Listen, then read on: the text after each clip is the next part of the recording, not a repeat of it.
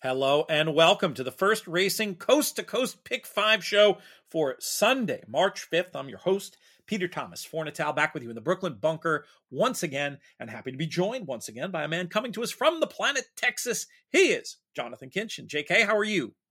I'm well, sir. I'm well. It's beautiful weather here in the planet Texas. Let me tell you real quick, just so I can make you feel bad about it. So it's a wonderful 68 degrees. Oof, lovely. Well, I'll tell you what, it's fine here, but I'm sure you're aware of what's going on up in Saratoga. Yes, we got out of town just in time for that. But I will tell you this, Pete. This is a complete aside, which we said we weren't going to do, but Well, that's okay. We love it. Yesterday we flew to Austin, and G doesn't love flying. She's not like, and I've flown so much, I'm obviously kind of used to it. She still gets a little. Yesterday was I remember in a 3-year span, I took off like 338 times. Like I fly. It was one of the worst turbulences yesterday I have ever experienced. Ugh, gross. And but I'm trying to play it cool. Right. When you're with a nervous flyer, you can't let on that you're getting, bummed. Ooh, man, it was tough.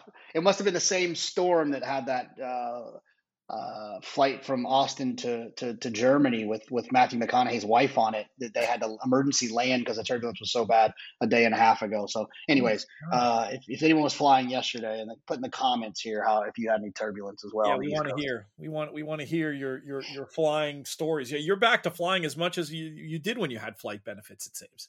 I know. It's a little bit more expensive this time around.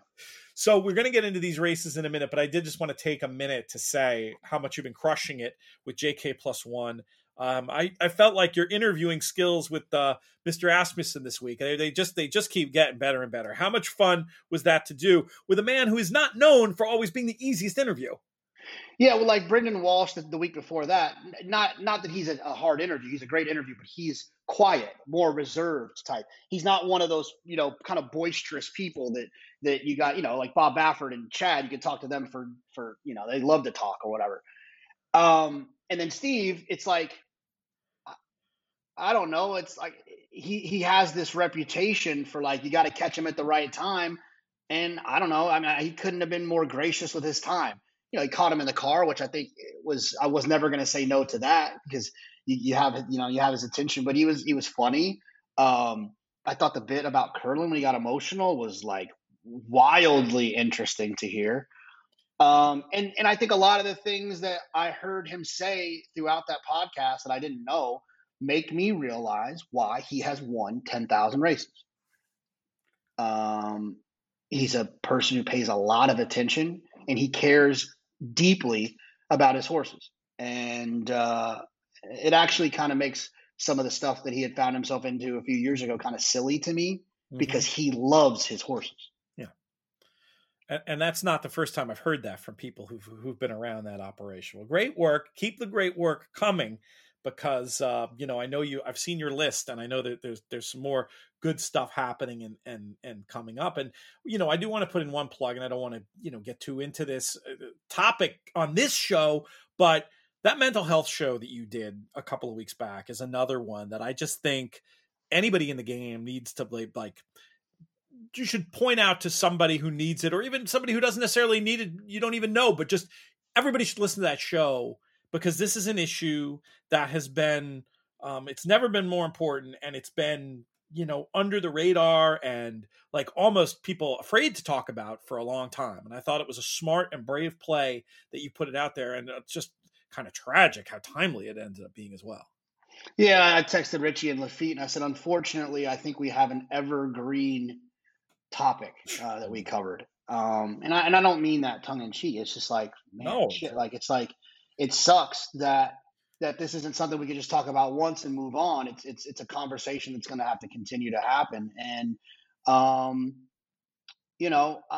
proud that, especially on this network, and like, I'm proud that I've never really attacked riders.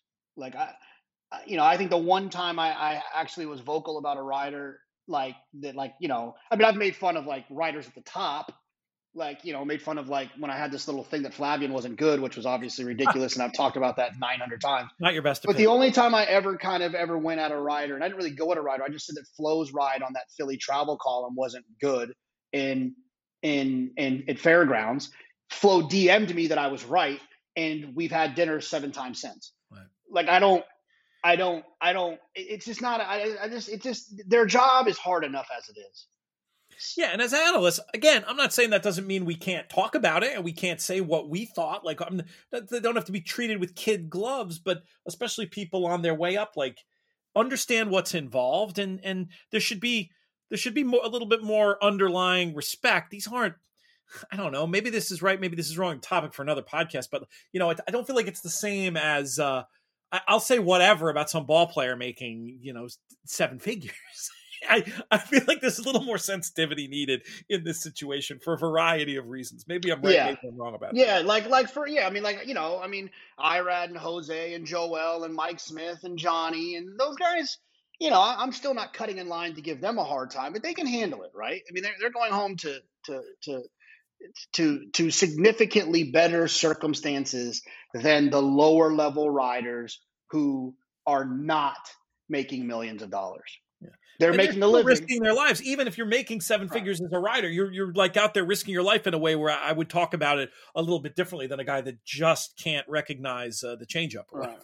Yeah, it's tough. But I probably wouldn't pick on the guy who's in AA ball on a charter bus either. Yeah. You know what I mean? No, that's away right. from his that's family. Right. It's you're right. And if you hadn't had a chance to listen to it, but I think more importantly. And one of the things that we wanted to get across, and then we'll talk a little bit about these races, is like it's not just racing. It's just we happen to work in racing. Like it's if you have a brother who's going through it, reach out to your brother, encourage your brother to get some help, make it a safe place for them to go to therapy, go with them to therapy. I've had a friend who was so scared to go to therapy, I went with them the first time to therapy. And then if it's you, just go and use an alias. I don't give a damn. No one's going to tell on you. Just go and talk to someone and try to work through whatever it is that's bugging you. That's all. That was the main thing. And not to be scared of it, to work through it, and not to judge people who are going through it.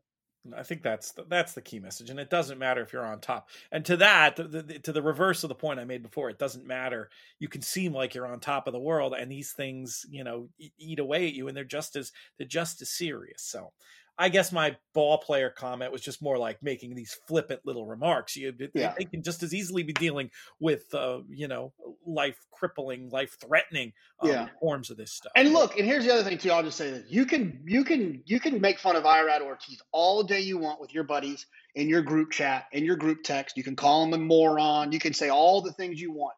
But I think when you start feeling like you need to declare your opinion publicly in a way that it can be consumed by that person or encourage other people to push that narrative, it's like you're not that important. Just keep it to yourself. Starts to sound a bit like bullying in that other context, even despite the fame of the target. All right, we're here to talk about specific 5 horse races, if you can believe it, based on the first 10 minutes of this show. But I think that's important stuff, and I wanted to get it out there. We're going to start, though, talking about we got some stakes to talk about on this Sunday. And we're going to begin with the Santa Isabel 3-year-old fillies, grade 3, going 1 mile and a 16th out there in California. 4:31, the scheduled post time for this event. JK, how do you want to light this candle? This is kind of a fun sequence for me. There's a couple of horses in here that are interesting because when I did that Fasig-Tipton thing at Timonium last year, when J.K. buys his first horse, and I went through the process, and a documentary that the Hennigan brothers were filming that I'm sure it will come out at some point. A couple of these horses were involved in that process. Faiza was the Gervin filly that we bid on up into the 700s, and eventually bowed out, and we really were the underbidder on Faiza, and Bob Baffert picked up Faiza. So I've been following her throughout her career. She's not very fast. She's not running fast numbers, but I will say this. Before her last start, I asked Baffert if he liked her, and he said, I do very much, but the track has been very deep this week, and I'm a little concerned she's going to get tired. And that's exactly what happened. She won, but she did get tired. So I don't know if the track's going to be deep or not, but I do think that she's not an invincible type, and I think that her speed figures can kind of prove that. I'm going to use her because she could just jump up and be that special horse that I think that they thought she would always be. But I have to use And Tell Me No Lies as well for Peter Miller, who has some numbers as a 2 year old that are comparable to what Fiza ran. And Tell Me No Lies has never run against Fiza, so I'm going to use both of them as A horses, and I'll use Blessed Touch the 3 as a B horse, just because that number and the second career start seems to stand out, and I don't trust it, but I think it might be real. Okay. 6 and 2 on the top line, 3 on the back line. I put Blessed Touch on top, just thinking that she had the worst of the trips last time, potentially. And just hoping that the new rider maybe handles her a bit more aggressively. And I think Pride of the Nile might be worth using too. Has that form that ties in very closely with Fiza, and I think will just be a much better price. I was going to try to beat Fiza, try to beat Justique, and get started with those two. I probably, if I'm going to take that attitude, I probably should take another look at And Tell Me No Lies as well. But from here, I'm looking at trying to go 3-1 and just start this thing big. Again, I don't really have anything against Fiza, but I just feel like we're very likely to be overbet off a big reputation, but just not being, as JK said, who's a bigger fan than I am even, just not being that fast. So two different approaches to kick things off at Santa Anita. And with that, we'll move back to Gulfstream, where we've got an allowance race going 1 mile and 3/8 on the turf. And this was a race where I felt like there were a lot of interesting potential ways one could go. I was going to put number 1, Experienced, on top. I love the blood for this test, for this Temple City, Nureyev, Dam Sire, second off that incredibly long layoff, useful run, up nearish to that fast pace last time. I like Experience in the spot, well drawn as well. I was going to use the 8, Howe Street. This is a huge test, first time against winners, but another one where I really like because the blood looks very interesting. The best sibling of Howe Street nearly won a 2-mile race for Abreu, so I thought that was interesting. And then backup wise, I thought Trending. I mean, this 15-1 of the morning line that I just saw, that makes me interested as a potential backup for a horse that I think could do better this time around, going this distance, coming off this big layoff. We'll see. But 15-1 just looked too big for that one. And then So High, I thought was a little bit interesting as well, potentially.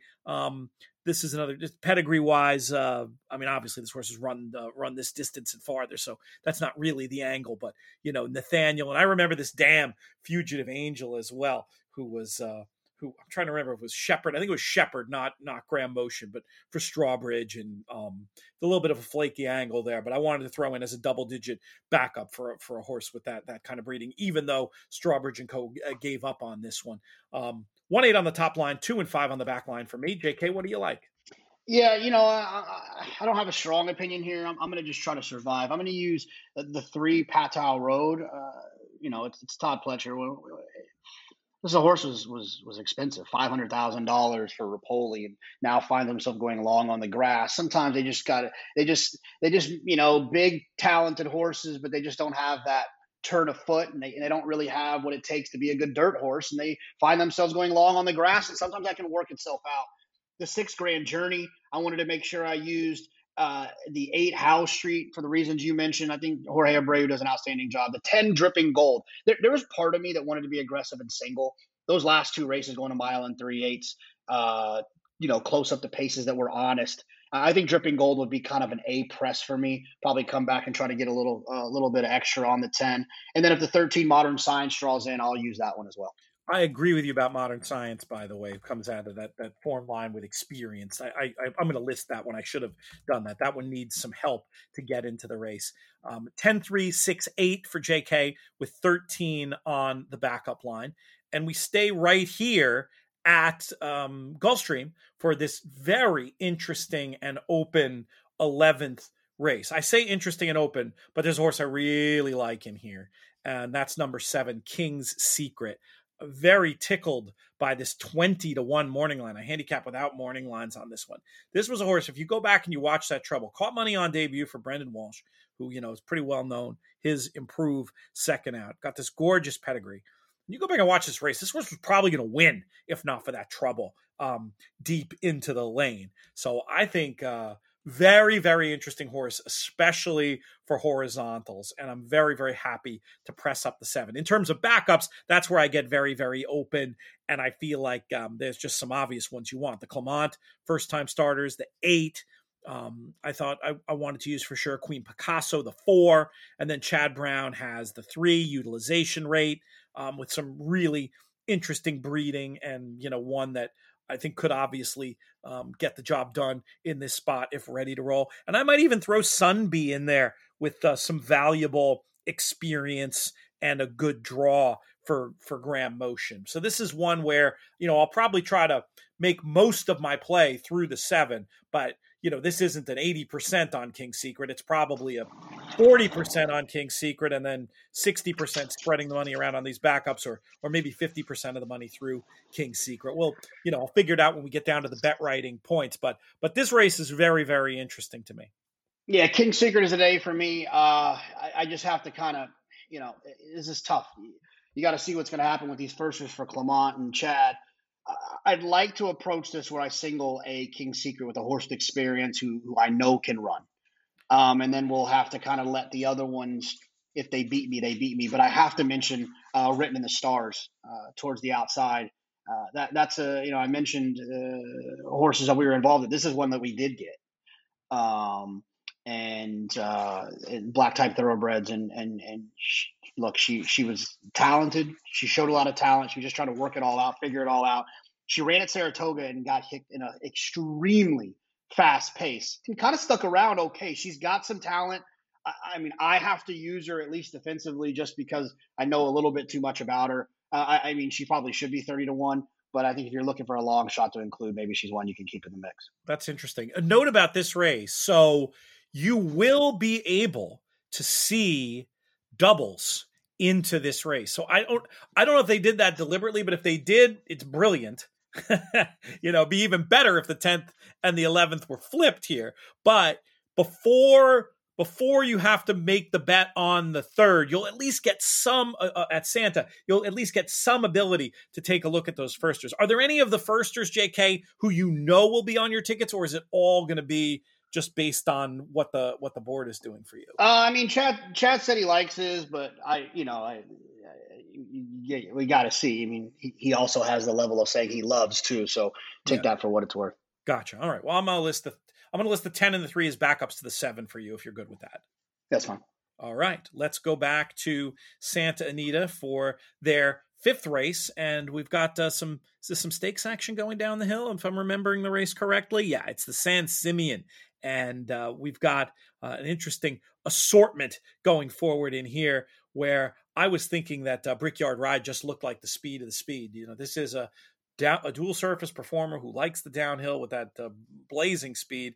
And then Motorious I needed as well, very much against the flow of things last time and has that super fast run down the hill 2 back. I was going to try to get out 1 and 5. JK, what do you like in here? It's all I need. I love Brickyard Ride. In fact, I just think he's extremely dangerous the way that he can kind of open up coming down the hill, and he's got a massive turn of foot, and he's kind of got that miler type. Remember, he won that mile race that's his now on the dirt. So this shouldn't be a problem for him. He's done well down the hill before. Best speed, Brickyard Ride. Best closer, Motorious. Only 2 I need. All right, we're in lockstep there, exactly the same approach. One more race to talk about in the show, and once again, we've got a downhill race that is a stake, the Baffle, with $100,000 in the pot for these 3-year-old colts, and a nice-looking field assembled. JK, I'll ask you the key question. How are we going to get paid?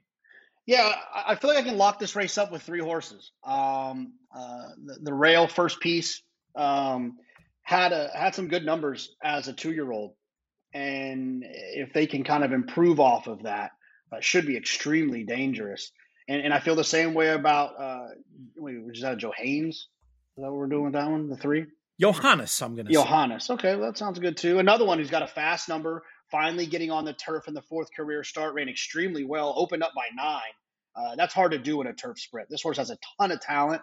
And if they can kind of transfer that to the 3-year-old year, which doesn't seem to be an issue, I think that horse could be tough. And then Malibu Coast, another one who I probably would use as a B horse, who ran extremely well towards the end of last year, with a nice number, but probably a cut below those top two if they take another step forward. So I only needed two horses as A's, the 1 and the 3, and then I'll use the what is that? 1, 7. 2, 3, 7 as a B.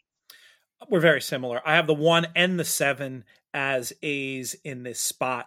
I love the trip that I'm envisioning for First Piece cutting back from that mile. And I think looking at pace figures seems like one should be suited by the cutback as well. I'm hoping we get a nice little stalk and pounce situation there. And as far as Malibu Coast goes, I mean, it's really, second verse, same as the first. Just seems like a horse in this race that has plenty of speed, should be able to sit and get the job done from there. I had a couple of others I was going to mention as backups. I was wondering if Holotic couldn't be the best of speed. No, they've always loved this horse. They were hoping to, I think they were hoping to get into the Breeders' Cup with Holotic, and obviously different game going down the hill than these flat fives. But I'm just such a sucker for this pedigree for a turf sprint. The Cantharos out of the City Zip. I was going to leave Holotic in as a little bit of a backup with Dettori up and a chance to maybe be the best speed. And then I didn't mind the idea of Mi Hermano Ramon in the spot either, who's already shown a very nice ability to handle the hill. And I like that. I just like the idea. Sit in behind, make that move, and run him down in the lane potentially for that one. So we're the same with the 1 and the 7 and some other ideas of horses to throw in this competitive last race of the Coast to Coast Pick 5 on Sunday. Any closing thoughts from you, JK, before we get out of here? No, that's it. Should be a fun weekend of racing, and just feel like we're getting closer and closer to the first Saturday in May. Yes, that's exactly right. And we're going to have a ton of coverage, starting with, I almost feel like we're kicking off in earnest based on what happens with these key preps on Saturday that may have already happened by the time many people are listening to the show. But we're going to do a little recap show with video on Tuesday, me and JK. Who knows? Maybe we'll pull in Nick Tamro, but he might be on a plane somewhere as well. Between the two of you, I can't keep track of where you are. But lots of coverage of the Derby coming up. Also encourage folks to check out all the write-ups over at InTheMoneyPodcast.com. Nick does such a great job covering the New York circuit. John Pinder killing it in Florida. Dean out in California. And then Eric DeCoster and Eric Solomon doing a great job along the Triple Crown Trail. This is as good content as you'll find on racing anywhere, in my opinion, and it's all free. And we don't even do ads, really, a couple of house ads, but certainly nothing obnoxious like some other sites we won't name over at InTheMoneyPodcast.com. Anyway, JK, appreciate you. Appreciate Pete Rotundo, Aidan Butler, Jody Vella Gregory, all our friends over at First Racing, Tyler Frausto. Such a pleasure to work with them on this project and others. This show's been a production of In the Money Media. Our business manager is Breeders' Cup Betting Challenge champion Drew Coatney. Our chief creative officer is that guy over there, Jonathan Kinchin. I'm Peter Thomas Fornatale. May you win all your photos.